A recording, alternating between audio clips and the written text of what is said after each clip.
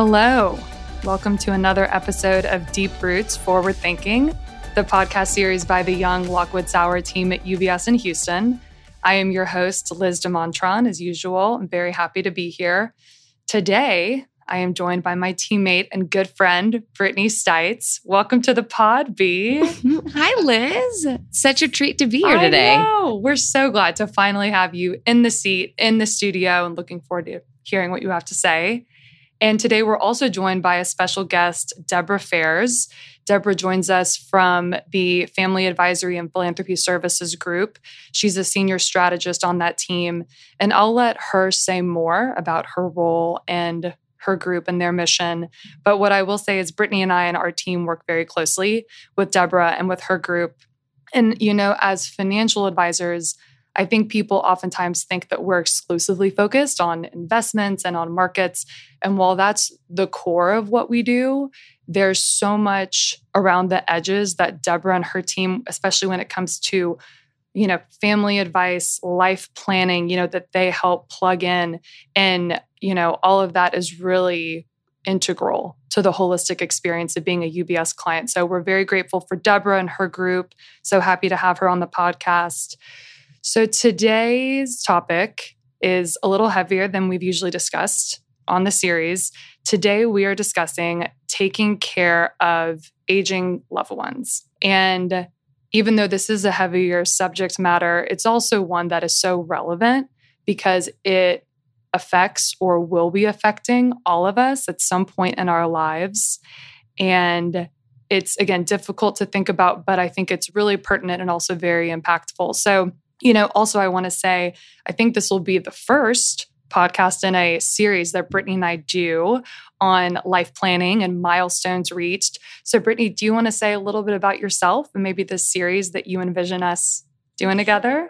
Sure. So I'm Brittany Steitz. I've been a part of the Young Lockwood Sauer team for almost 4 years. Liz and I would join the same year. My focus is really on financial planning, and I kind of see that lens for all my clients when we do wealth advising. And so the name of this series, which I'm not very creative, but I do think this is a good one, is going to be called the Ages and Stages series. So as we go through life, there are different milestones we hit financially and personally that are all aligned. And so we're kind of calling this the sunset stage, what happens at towards the later part of life and what to be aware of. But we'll cover all the gamut, sunrise, grandbabies, and marriages, and all sorts of stuff on our series. So it'll be fun. It's going to be so great. We'll see what happens next. Yes. It's going to be so great. I'm looking forward to doing those with you.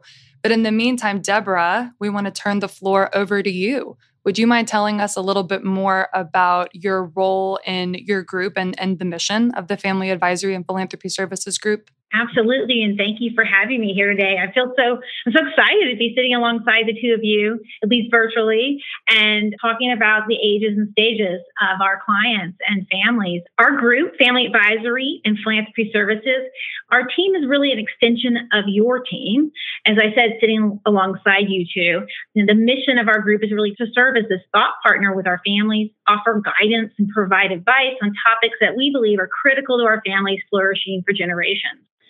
Most of the conversations, just like what you all are having with your clients, are really about the complexities of their family's wealth. That's governance, wealth transition, succession planning. We do a lot of financial education and, of course, purposeful philanthropy. I like to tell people kind of in the simplest terms, we help families communicate and make decisions on topics that are important to them and help define their family culture and all the shades of gray in between. So interesting. I have a feeling that no 2 days of yours look the same. Lots of different types of conversations. I guess so with that, as we kind of focus on the topic, why is this topic so top of mind for your group? And also, what additional materials do our listeners have to utilize in conjunction with this podcast on this topic of taking care of aging loved ones? We are in the middle, if you haven't heard about it, we're in the middle of this $84 trillion wealth transfer. And we've heard about it for years, but we're actually deep in the middle of it. You know, by 2030, our baby boomers are going to have a considerable amount of the wealth. And these baby boomers, they're receiving the wealth, but they're also aging. And We know our families spend a lot of time talking about financial planning and estate planning, but we help encourage that family plan. And of course, that part of that means your care plan. And so this is really about kind of family conversations. And it really is a key part of many of our wealth transitions that we talk about with families, is that your values, your family culture transition, and that includes the process and the aging of the family loved ones. So I think here on our team, how this kind of starts with our clients is first a conversation with us, and we kind of see where we can plug in and help and brainstorm. And then we bring in resources in the firm. So we have several white papers that address several different topics. We have this wonderful resource that Debra has shared with us called My Documents, My Life.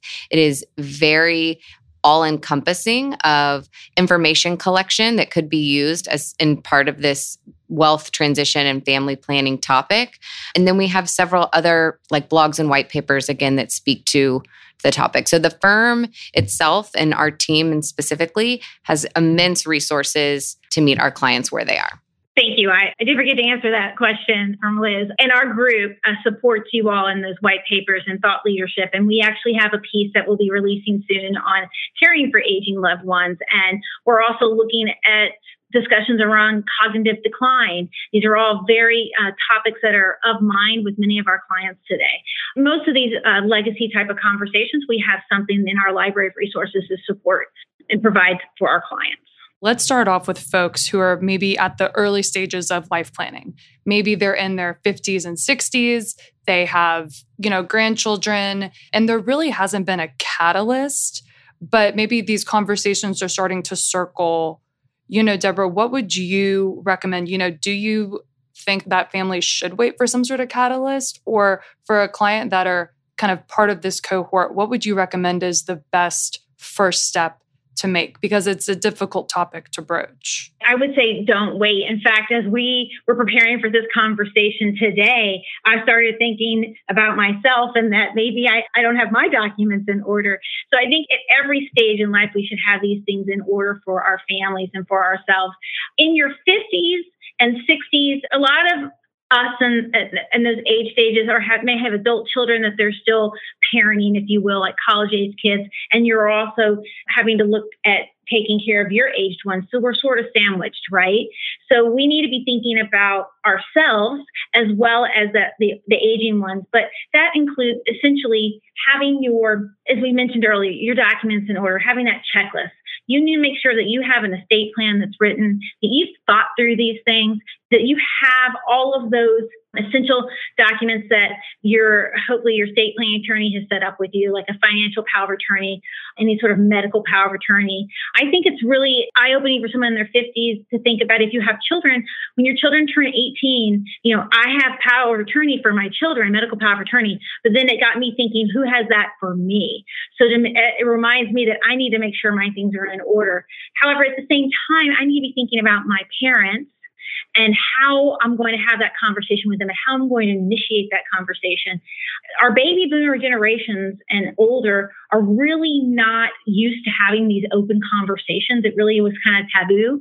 And so today it's not an off limits topic. It's really something, finances and healthcare are really something that need to be, on the table with your families, with a family conversation as soon as you can. Absolutely. Just having those I's dotted and T's crossed. Brittany, I have a kind of side technical question for you. So when we talk about legal documents that should be updated, people automatically think of a will.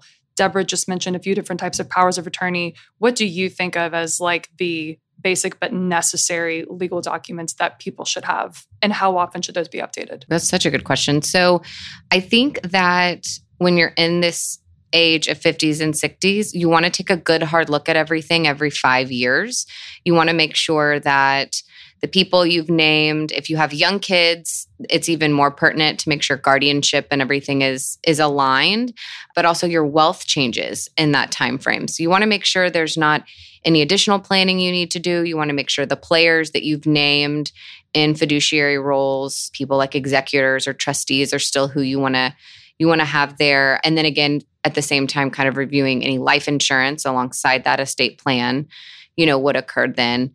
But typically, 5 years. I think as we get older or there are health concerns or there is a catalyst for things to change, it certainly could be updated on a more frequent basis. And then just to add a point to what Debra was saying earlier, I think the biggest thing to do in your 50s and 60s is make sure that everybody knows the players, that your spouse knows who your lawyer is, and that they have a direct line of communication. It's not someone they just see in an office one time. They could recognize them. They know where to email them at least, and also make sure that there's an accountant that somehow has contact information from different generations. And I think that's also an important piece of getting to know your adult parents. So as Debra said, being the sandwich generation, who are their attorneys and CPAs, and making sure at a minimum you have those names and contact information is important. I think that the My Documents, My Life piece that Brittany, you mentioned before, I think that's a great way to aggregate all that information. But Debra, it speaks to exactly what you were talking about before. Well, I was going to mention the same thing as My Documents, My Life, but it is a comprehensive document, but it does make you think about your passwords to your different accounts. Who is the executor? I have a copy of my mother's will, but who is her executor? I need to go think about that. Who are the advisors? Like you all, clients need to ensure that they have their advisors down there. Y'all are the stakeholders, the estate planning attorney, the executor, their CPA, and essentially their doctors, right? And it's a dynamic document because people add doctors and change doctors and their health changes, so things change. And so I think that is a great outline to just get really things in order and then have these conversations. Really, it's about, we talk about a lot in my group when we talk about wealth transition, but when you're talking about healthcare and medical needs, it's still your care plan and it's still about communication. And to be able to share that with your family. And one caveat about getting your documents in order, too many times we see that people put their their treasures and these original documents in a safety deposit box, which is a wonderful idea, and we all do that. However, should something happen to you, it may take a court order to get your executor or someone in your family into the safety deposit box. So to think about when you're putting these documents in a safe place, that maybe you add someone to that account of your safety deposit box, or you might have another place where you put these documents in your home safe, and if there's a password that somebody knows that, because it just will delay any sort of healthcare needs or other medical needs you might need that are sitting in that safety deposit box. That's great advice. Thank you. So now let's say we move chronologically to the next, call it age or life bracket, folks in their 70s and 80s, where maybe there is more of a focus on planning for the last chapter of life. What should the folks in these cohorts be thinking about, and what should they be doing? Well, I think, we've been talking about getting your documents in order. As you're older and you want to enjoy your life, but at the same time, as you're moving towards your 70s and 80s, we like to think one of the things are good to think about and start doing is kind of reducing the complexity of your life. And what does that mean? Maybe you're downsizing your home. Maybe you're decluttering so that if something should happen to you, your family's not having to go through an entire home and worry about the estate sale of everything. Maybe you've already taken care of some of that. Maybe you've ensured that your vacation home is going to be locked up with in a trust for your children. I mean, there are ways to redistribute these valuables, if you will, that are part of your estate plan. And in doing so, we encourage having those conversations around these things that help share and pass down your values. Yeah, I can add in too. I think that no family wealth transition probably goes as planned. And I think that you can probably sit back and say, okay, I've earned these assets and I have a certain plan for them to go to the next generation or the generation below. But chances are that will be in flux. And I think to be flexible and kind of know that in advance is important. And I also think that as you think about those assets and when and where they go in the waterfall in terms of generation, I do think education and communication around those future gifts are important. And I think it's almost critical. And and even in just my family in particular, my grandparents have lived into their my grandmother is still alive. Hey, Grandma. Shout out to Grandma, 99 years old. And she will be 100 in December. And I think that it's important to have like my mom and their siblings know what's going on in advance. And I think that there's no too early of a time to have that happen, especially as grandkids get older and in their 20s. Your adult children may still feel like your children, but they're more than capable of understanding your wishes and executing them. So I believe in bring them into the tent. It's better to have those discussions now. And the other thing to think about in your 70s and 80s is that life, can be fragile. And we've had, sudden losses here on as clients in the past. And the surviving spouse can sometimes feel very burdened by not understanding what was going on. And you'd be surprised what surviving spouses, have those types of traumas. They're already dealing with loss. They are dealing with the ultimate loss and grief, having to, work on financial problems as well is overwhelming. And so that's definitely where our team comes in. We feel like we take on that part of the project, let us handle some of the financial things on your behalf, but it is a part of the overall experience when you're in that age. I would say also just it helps avoid and prevent any significant conflicts that you're preparing your heirs. In your 70s and 80s, you're having these conversations to let your children know, what and your multiple stakeholders, be your children, be your advisors, be your executors, really what your plans are. And so that those conversations can happen now and not when you've passed and then there's complexity there. I also think that it's difficult to have that conversation with your parents. If you're in your 50s, you're trying to have that conversation with the 70 and 80-year-olds. And so there are ways to kind of ask your parents, and maybe it's not all at one time, but maybe it is start talking about safety deposit box, ensure they have their documents in order, so that can introduce the opportunity to actually have a greater, more detailed conversation. Speaking of conversation, so this morning I met with a client who is a listener of the podcast and was asking about the topic for today.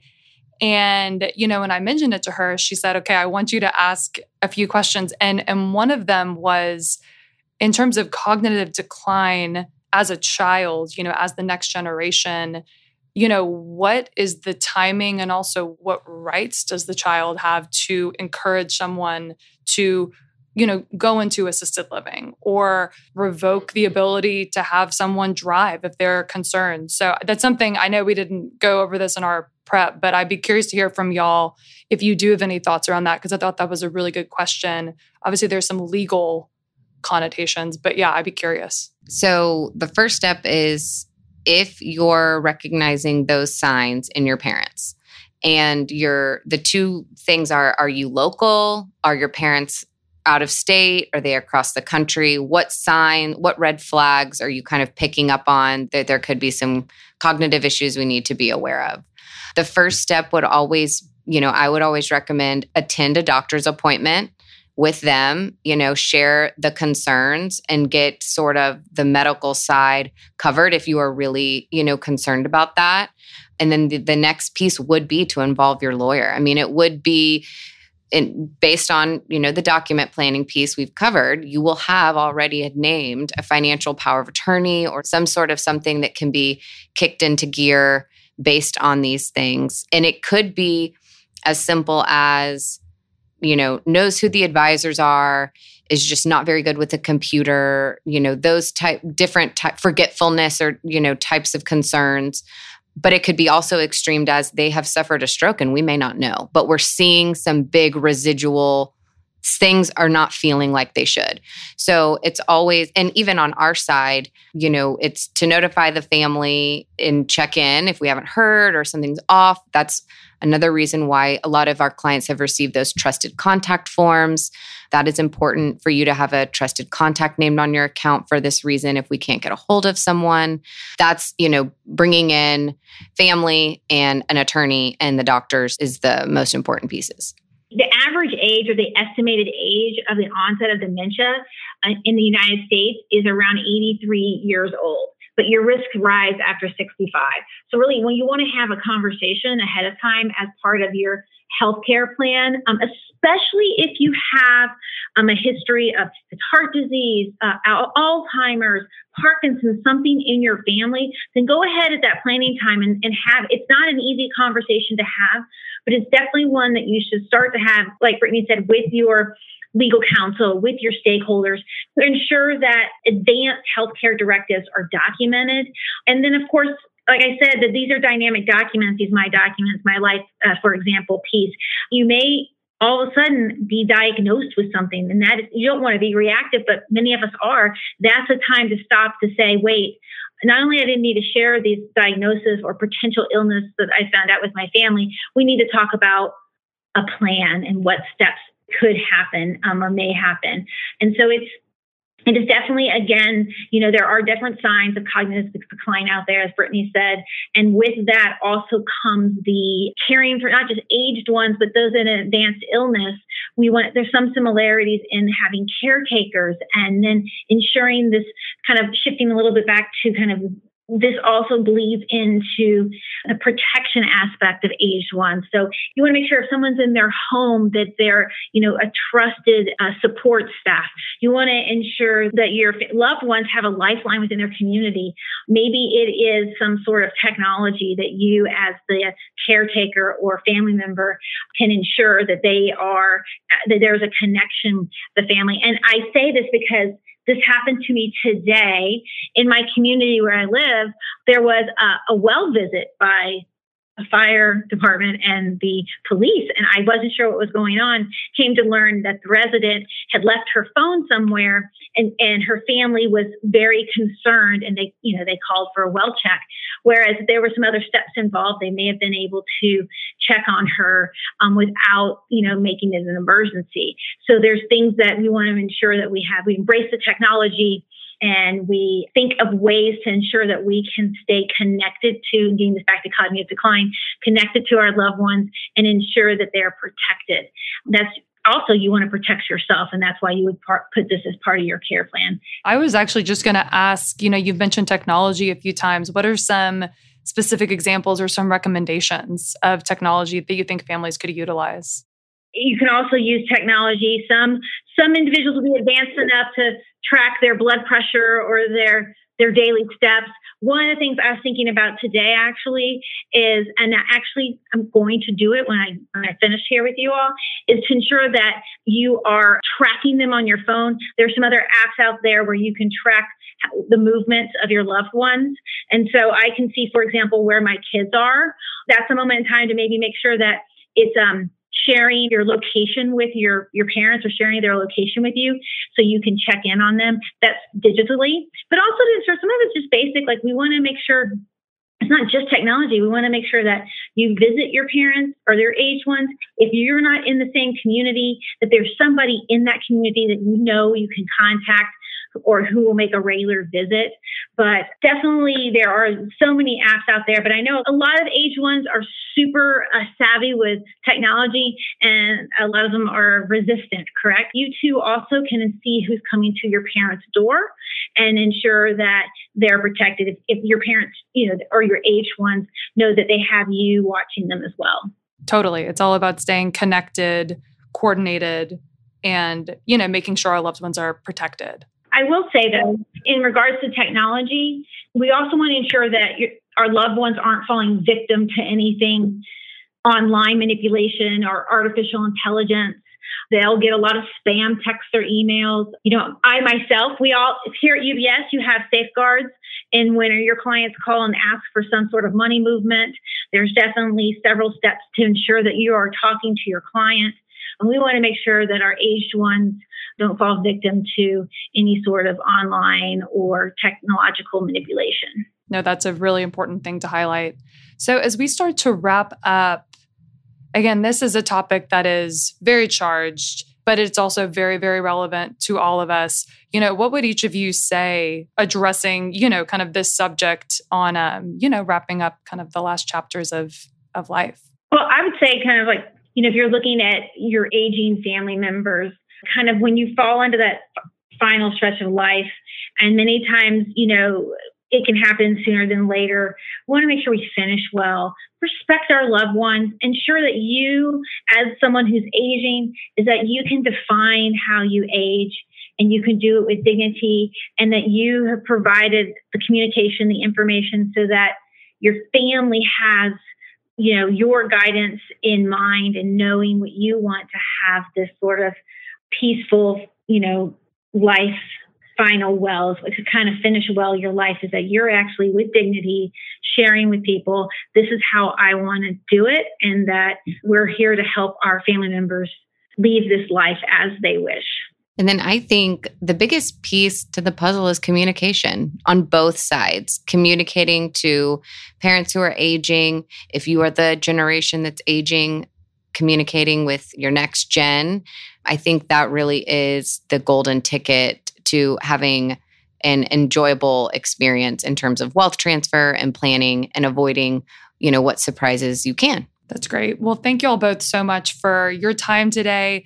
Thank you for, speaking about this topic with so much grace and so much respect. And I'm hoping it'll spark a lot of conversations. I know for me personally it will, but hopefully, the listeners out there also feel compelled to begin having some dialogue. So, and thanks to our listeners for tuning in. This has been another episode of Deep Roots Forward Thinking.